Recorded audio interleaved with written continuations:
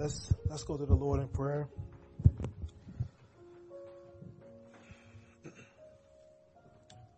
Father, now be with us. Open our hearts and our minds. Let us hear. Let us understand. Amen. You guys have your program. You see, we'll be dealing with Luke 15, verses 11 through 32. As you turn there, I know you see the topic as the Gingerbread Man, and I'll explain more about that just a little while. It won't be the focus primarily of the text, but hopefully you'll get the image by then. So grateful to Pastor Alex and the leadership here for having me come and speak to you all. It's a task that I do not take lightly at all. James Earl Massey and Gardner C. Taylor coined the phrases when referring to preaching as the sweet torture of Sunday morning and a burdensome joy. And so we are grateful for Alex and his dedication and his studies to us for the text. And so it's always great to preach in a place where your friends and families attend, which is what I did last Sunday, and I get to come back and do it again this Sunday, just not in Mississippi this time, obviously. And so it's good to see you guys smiling faces. That makes me feel a little more at ease, and it leads me to the conclusion that you look beautiful today. That's what it caused me to do. Of course, the most beautiful amongst the crowd is here, my wife, and so thankful for her on this day as well as my son, Shalom. I think we sung the Jehovah Jireh song last time I got ready to preach, and so he heard his name, Shalom, every now and then. And so that's pretty cool. Yahweh Jireh, Yahweh Shalom, and so forth. And so I'm grateful for that. Thank you, Patience, for leading us in service. And there's so many other people. I don't want to call out names because too many of you all have helped us, and so I owe just about all you all to say hello to. But there are just a couple of people I want to just say hey to. I got a couple of co-workers and former students that decided to just grace me with their presence, Allie and Claire. And so I just want to at least, so when they go back and listen to this online on the website, they can say that I said their names. But they helped out at the camp last summer. And if Alex and I, we was talking, and I almost came and preached earlier near the summertime. And usually during the summer times, when I preach, you all are aware, I give you all an update on camp and the fire services or the sermons, that the series we go through then. But it's a little too far removed, and I didn't feel like going back and looking at my notes on that. But when they came in, Claire and Allie, you guys know this very well. I was thinking of Leviticus 26, which was our theme verse for the summer, which is from God saying, you are to be holy because I, the Lord, am holy, and I'll set you apart from the other people so you can be mine. And we looked at that this summer, which we're not going to look at today. But just as you look at it, he requires us to be holy for one reason, is because he's holy. If we're his people, we're supposed to reflect that. But how can we be holy? Well, we all know that the word holy means to be set apart or sanctified and so forth, those type of words. Well, the very next line says, for I have set you apart. And so the expectation is for you to be holy because I'm holy and because I have made you holy. And so you just need to act like it sometimes. And so just think about that, even though that's not our focus, just something to wonder about. I'm going to do my best to get us out of here, on normal time. My football team doesn't play today. My team played Thursday, so I'm not in a hurry. And so that's a little bit of a unfortunate thing for us, perhaps. So for those that don't know, I used to work here, and I guess the best title, I know y'all had an official title and everything, that you had to turn into HR, but the real title was just like guinea pig, youth pastor, right? Is that what it, yeah, okay, everybody that was here know that. So I'm basically here for 4 years to make sure I can tell everybody what not to do after I leave. And so I miss hanging out with Alex and Patience and Cynthia during our staff meetings, which, there was a lot of funny. I'll keep it, what happens in staff meeting stays in staff meeting. I know Alex swore to secrecy. But it was a privilege to work here those years, and they set me up to where I'm at now, working full time at Lincoln Village Ministry and adjunct professor at, Birmingham Theological Seminary and, Huntsville Bible College. And so it's a joy and it's a privilege. And I say that because my sermons are now more of a kind of a lecture almost, more than preaching, but my mentor, Robert Smith, calls it precturing. When you combine preaching and lecturing together, he called it precturing because leeching wouldn't sound right. I'm assuming that's the reason he came to that conclusion. But in my Bible classes, in Bible college, I get a lot of amens and, some ums every now and then. And so I think it's sometimes leaning more towards preaching than anything. The Luke 15, verses 11 through 32. I'm just going to read the first verse of that section.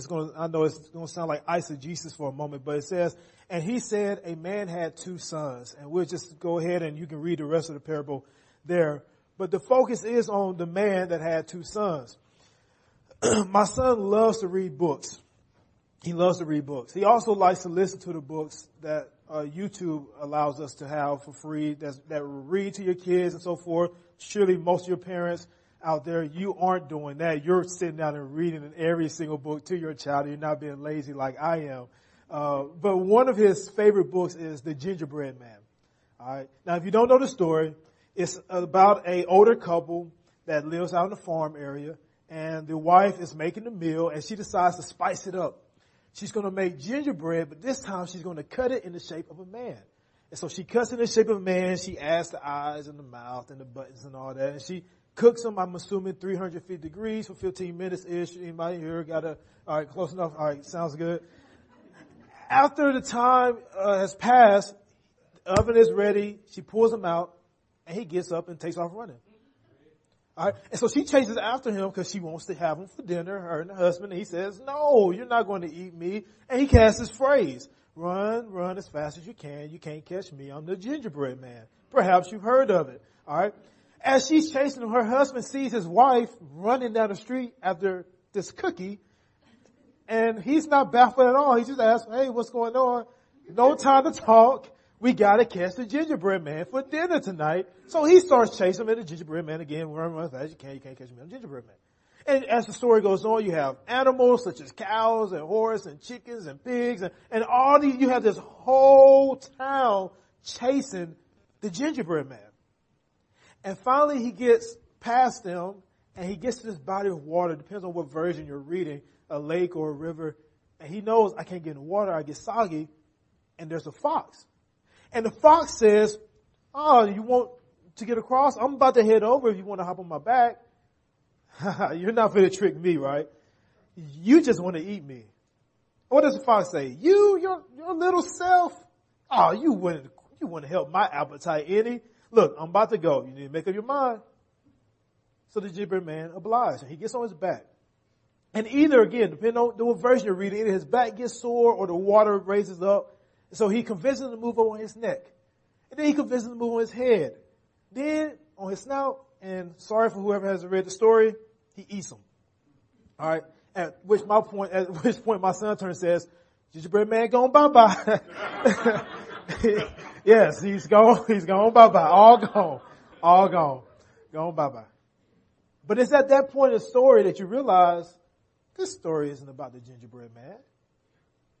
It's about the fox. It's about the sly, cunning, wise fox. The story doesn't teach you to run for people, taunting them, saying run as fast as you can. All right. Perhaps that's what Usain Bolt got from the story, but that's not what the rest of us should have gotten. The story is about using your brains and outwitting things and outwitting people and others instead of trying to use your athleticism all the time. And so even though he has his own catchphrase, right? Run as fast as you can. You can't catch me. I'm the gingerbread man. The story isn't supposed to be focused on him. Here in this text, we have a story, and it's not supposed to be about the prodigal son. It's about the loving father. It's not about a sinful son, but a forgiving father. It's not about the wandering child, but the patiently seeking parent. So let's go ahead and put it in context. The context is going to be found in chapter 15, verse 1 and 2. All right. What I mean when I say context is let's find the setting. Let's see who was there, who was listening, who was he talking to, and who was talking. All right. So we see here that all the tax collectors and the sinners were coming near him. This is Jesus, to listen to him. Now, here's what we mean when we say tax collectors and sinners. These are people that are not just outcast by the society, but they're extremely hated by the society, especially tax collectors. See, we view the tax collectors in the Bible as, they're just the people that they got to come take money and they take more than they should. That's not just it, though. These are Jewish people that are collecting money from other Jewish people to give to the Roman Empire that is overseeing their operations, their land that's overtaken them. Now, how do you overtake such a large amount of people? Because remember, Rome, at this time, they, for the most part, conquered the entire world as far as they know it. How can you do that? How can you conquer? Now, nowadays it's easy, right? You can just, hey, I have a bomb, be good, right?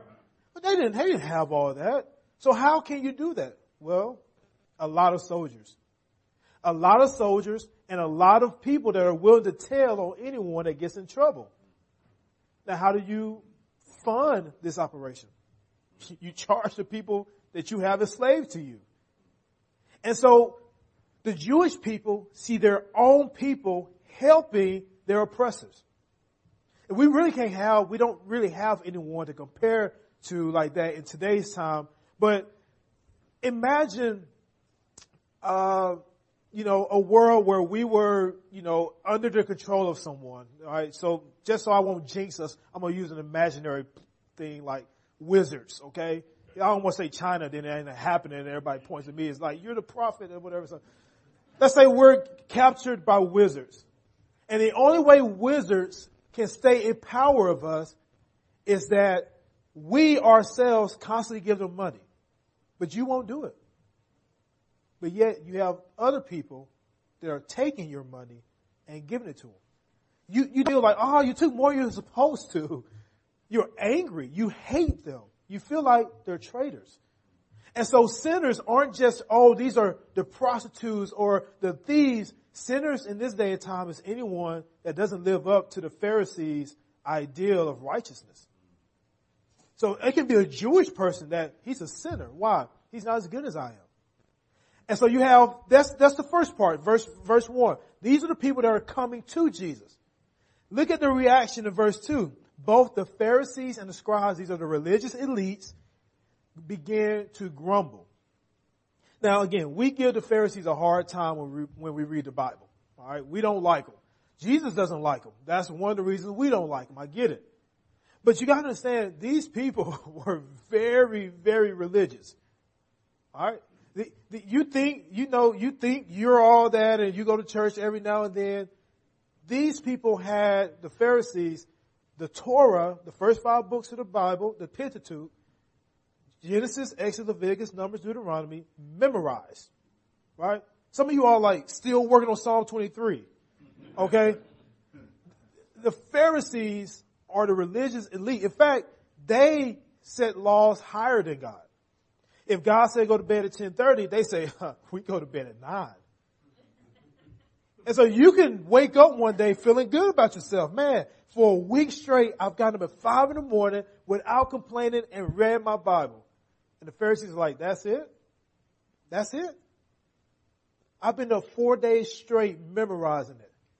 And you're like, is there any hope for me, right? Is there any hope? In fact, they are so religious that Jesus used them as an example of how righteous you have to be to get to heaven. Unless your righteousness exceeds that of the Pharisees, you can't get into heaven. Everyone that heard that immediately gave up. There's no hope. There's no hope. These are the best of the best. Imagine I had a Navy SEAL person come in and he's working on, 1,050th push-up. And I said, unless you can do more push-ups than him, you can't be an American citizen. Then you'll start looking at brochures where a candle looks nice. Right? These are the best of the best, and Jesus says you have to get better than them. So then, this is where we're at. They, the religious people, are grumbling. The Bible says, they say, this man receives sinners and eat with them? We don't. We have set the standard. These people do not sit with us at the dinner table. And he claims to be this great person. No, that's not how it works. It uses a lot of words about them, such as here in verse 2, they grumble. The Bible says over and over stuff like they argued with him, they tested him, they complained, they grumbled, they accused, they stoned, they arrested. They even convinced the crowds to crucify him. This is the people we're dealing with here. Jesus knows they're grumbling, so he tells a parable. Now here's how I want you to understand parables. Parables are earthly stories with heavenly truths. All right. Jesus one time said that he designed them to hide the secrets of the kingdom from the wicked, which is funny because after he tells them, the disciples come and say, what does it mean? We don't know what it means. He's like, you little faith, how much longer do I have to explain these things to you? And so that's why in the Bible we have a lot of times where Jesus tells a parable and later on he explains it, because the people that were supposed to understand it didn't. Jalen Taylor, one of my former students as well and co-workers, he always texts me like all the time about the Bible. And recently he texted me, why did they throw in the story of the fig tree out of nowhere? I think it was in Mark. I could be wrong. He just texted me that. It's just out of nowhere. He didn't say good morning or nothing. And so why did they do it? And then I was like, if I'm correct, I think Jesus explains that later. So I went and found it and I said, read verse 22. And he just, I didn't get that far. All right. Because that's what Jesus does. He explains things when we don't understand them to those that are supposed to understand them. And he does it with the parables. So then we have here Jesus telling the parable. Now, oftentimes the parables, listen to this, condemns the self-righteous and gives hope to the sinners. The parable oftentimes compares sinners to the self-righteous, the wicked to the religious, and in this case, the prodigals to the Pharisees. It's not the first time a parable does this. If you look at Luke 18, Jesus gives a parable of two men praying in the temple. And he says there was a religious elite, I think he said a Pharisee that came into the temple. And he prayed. And his prayer was, Lord, I thank you that I'm not like this man. I thank you that I have my life together. I thank you that you have made me such a religious and great person. Thank you that I'm so awesome. Now, he didn't tell the whole prayer, but I preached to somewhere and said, you're lucky that I go to church and you're lucky I give my tithes. How fortunate are you that I'm on your team? And then he says, there's another man that prayed.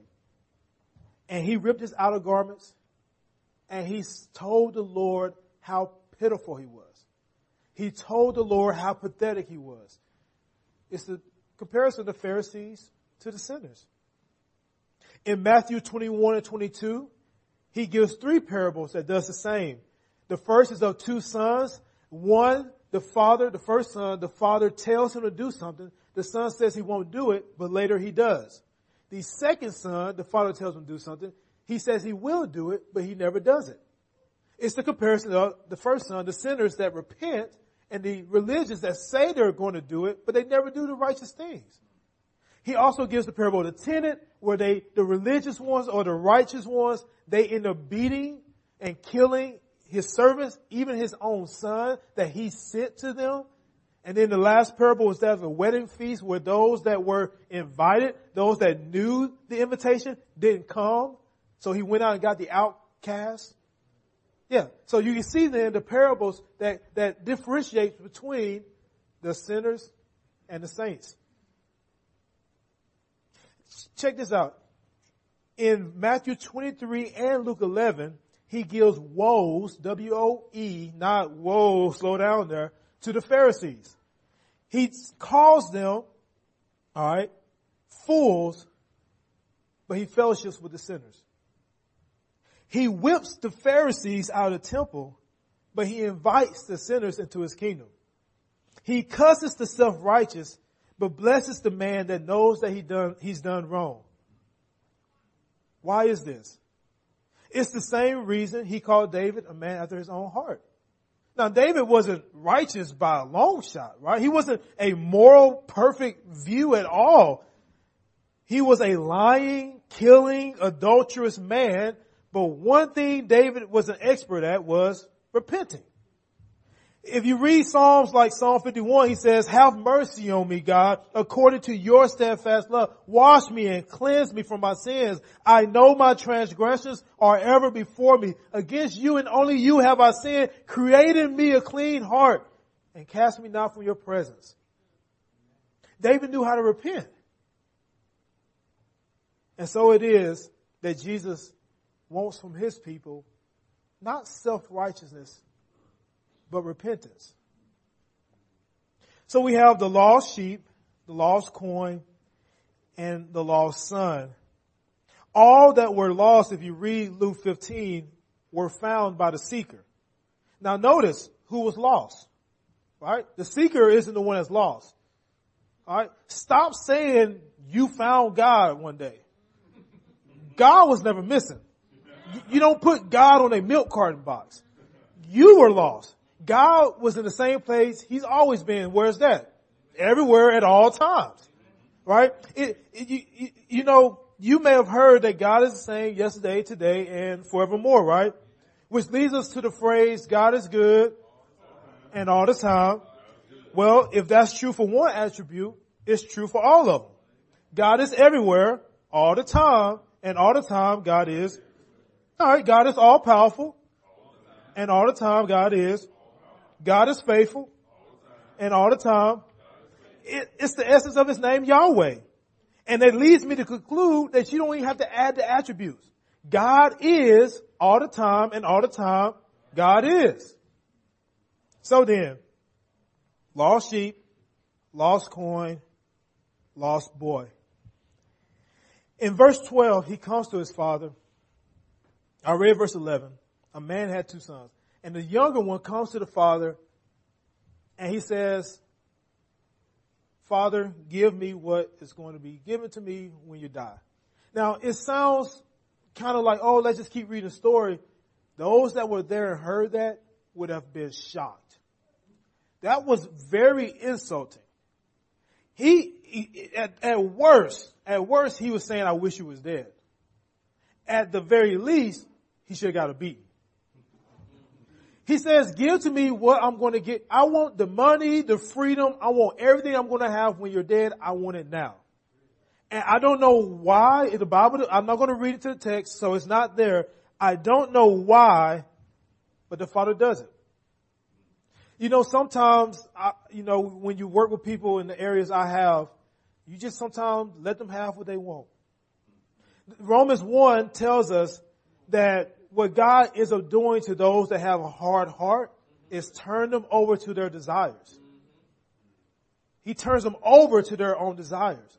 That C.S. Lewis said, right, that at the end of the day, one or two things are going to be said. Either you're going to say to God, your will be done, or God's going to say to you, your will be done.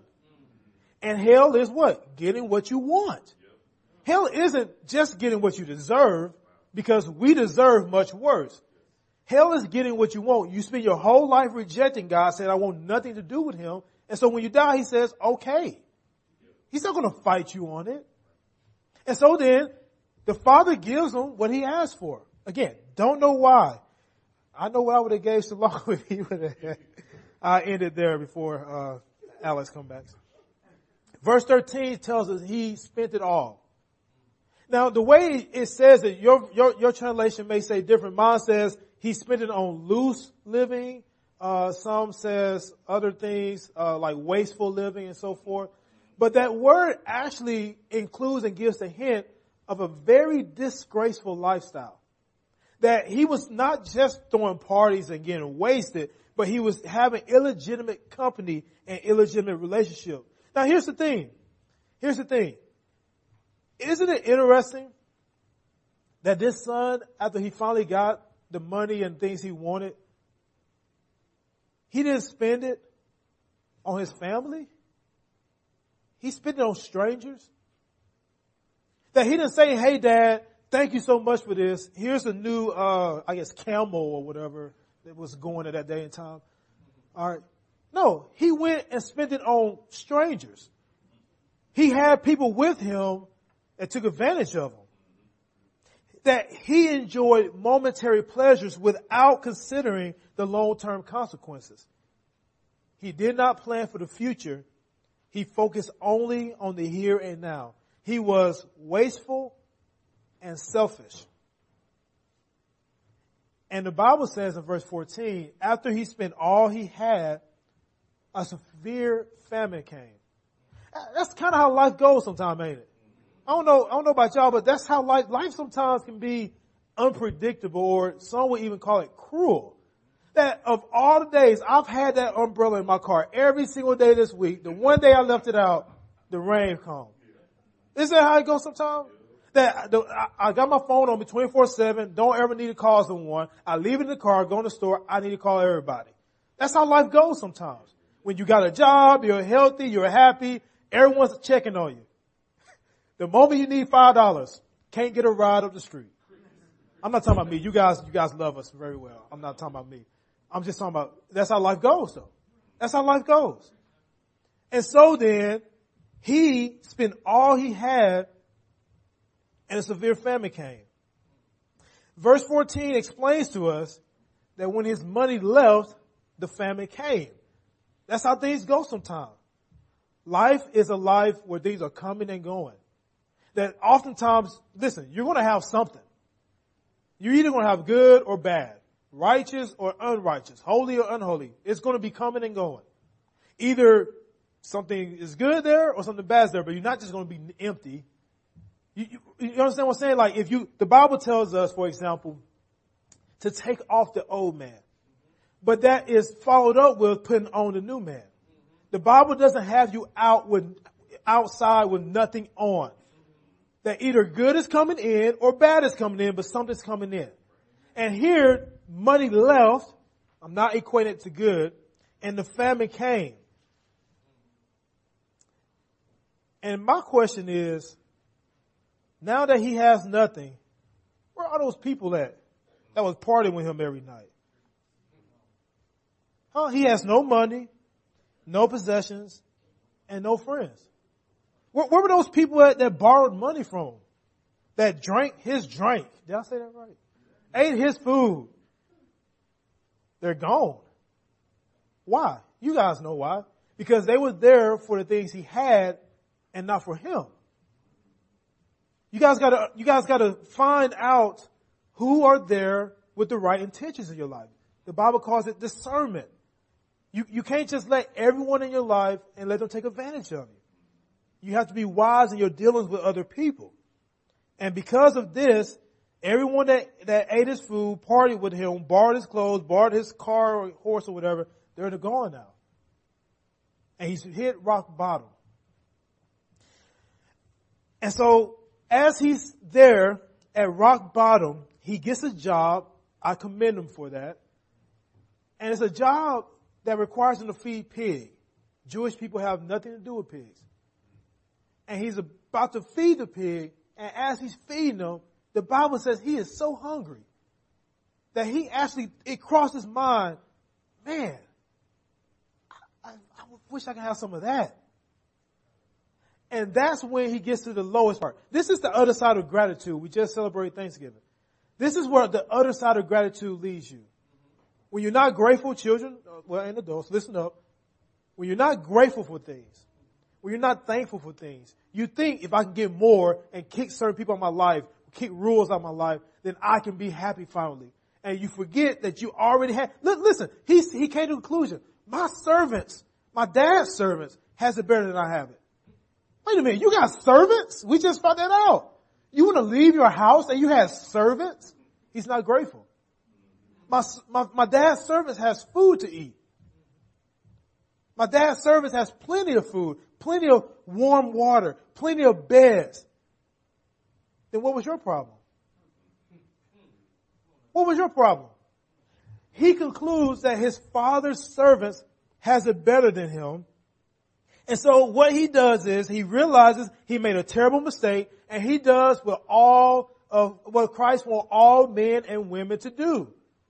Repent. He repents. He says in verse 18, 19, I'm going to go to my father. I'm going to say to him, Father, I've sinned against you and against heaven. I don't deserve to be your son anymore. Can I just be a servant? You see that?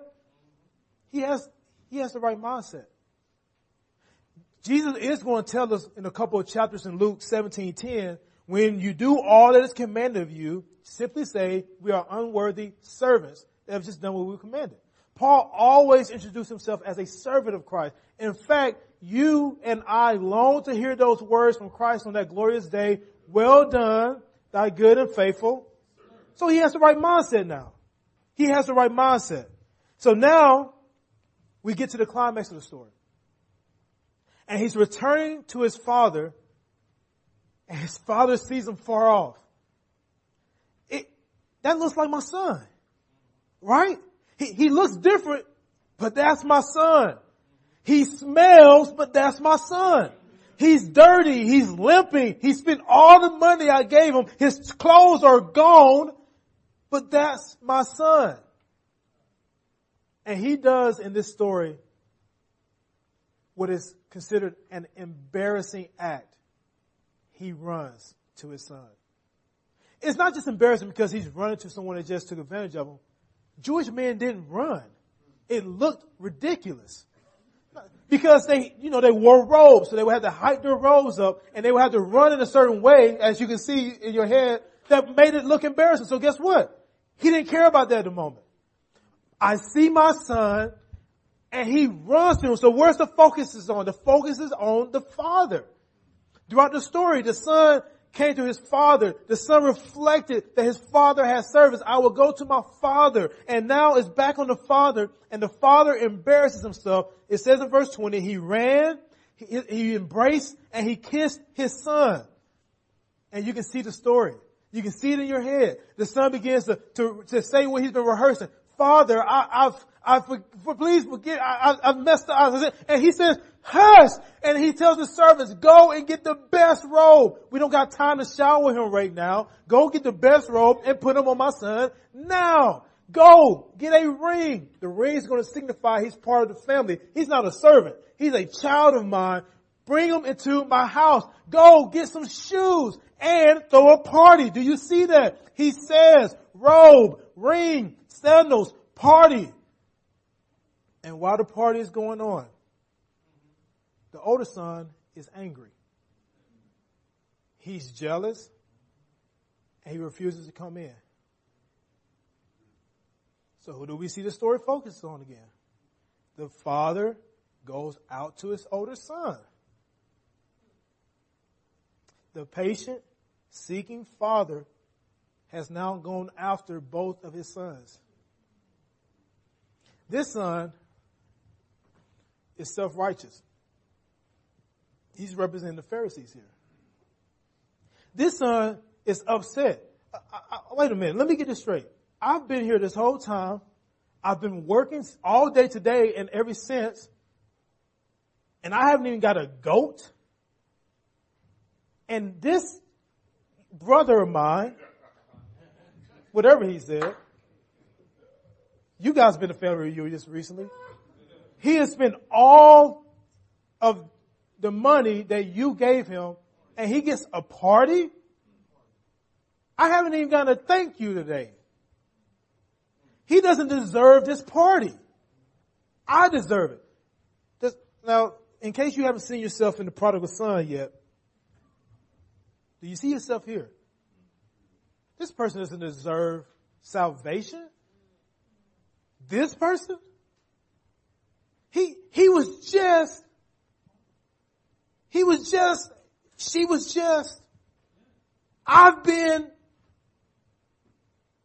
you see yourself? And maybe it's not salvation. Christ tells us to love everyone. And this touched on people's reason why I said it. No, this person don't get my love. This person? No, you don't know what they did for me. You don't know what they did to me. They do not get my love. Forgiveness? No. There are some people that don't deserve my forgiveness. Do you see yourself now? And he's refused. Now, again, because he's representing the Pharisees, the story cuts off without letting us know whether or not he went into the party. It can be safe to assume either way. But since it's representing the Pharisees, and we know how Jesus feels about the Pharisees, it's safer to assume he probably didn't go to the party.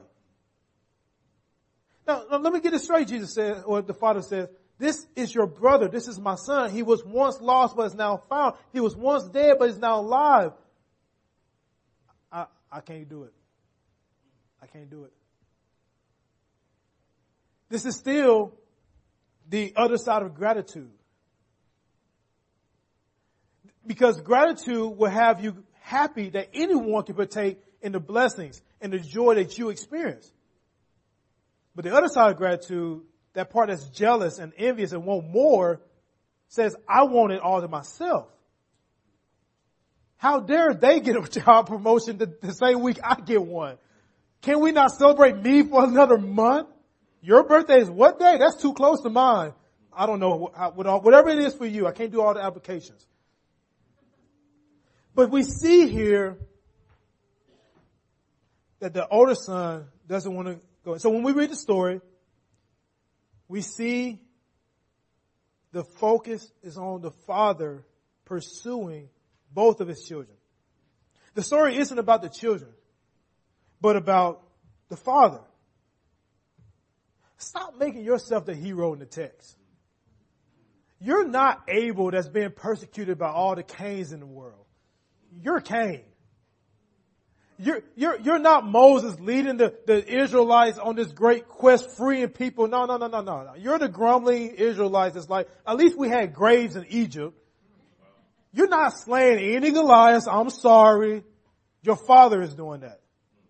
You're the scared siblings of David on the sideline saying, don't do it. The story and the text and the message and history and all of life isn't about you. It's about God and His mission. We just celebrated the church anniversary. And as long as God and His mission is at the forefront, we will celebrate more. Because it's all about Him, not us. It's about His kingdom, His gospel message, not us. It's about Jesus and His birth and life and death. You guys know the story. The father looked down from afar and he saw his children. And as the father in this text had compassion, Christ had compassion. And He did something embarrassing. God became man. It looked embarrassing. It looked ridiculous. The angels were like, what? He did more embarrassing things such as God eating man's food. God relying on humans to take care of Him. God building other humans' houses. That's embarrassing. And then He did the most embarrassing thing that a man can do. Die on a tree. He suffered the most embarrassing death of all by being whipped and beaten, by being marched, by being stretched and nailed, by being lifted up and being made fun of. That's embarrassing. By dying, a God dying, that's embarrassing. And we know that He rose 3 days afterwards. And He told us He was going to. In fact, He said, I'm going to prepare a place for you one day. And if I go to prepare a place for you, I must come back to receive you so that where I am, you are also. And so one day, I'm going to return home. We're going to return home. And guess what? We're going to be met and greeted by our Father with His arms outstretched. He's going to run and embrace and kiss us. And He's going to tell the angels the best robe, the ring, the sandals, the crown. And let's throw a party.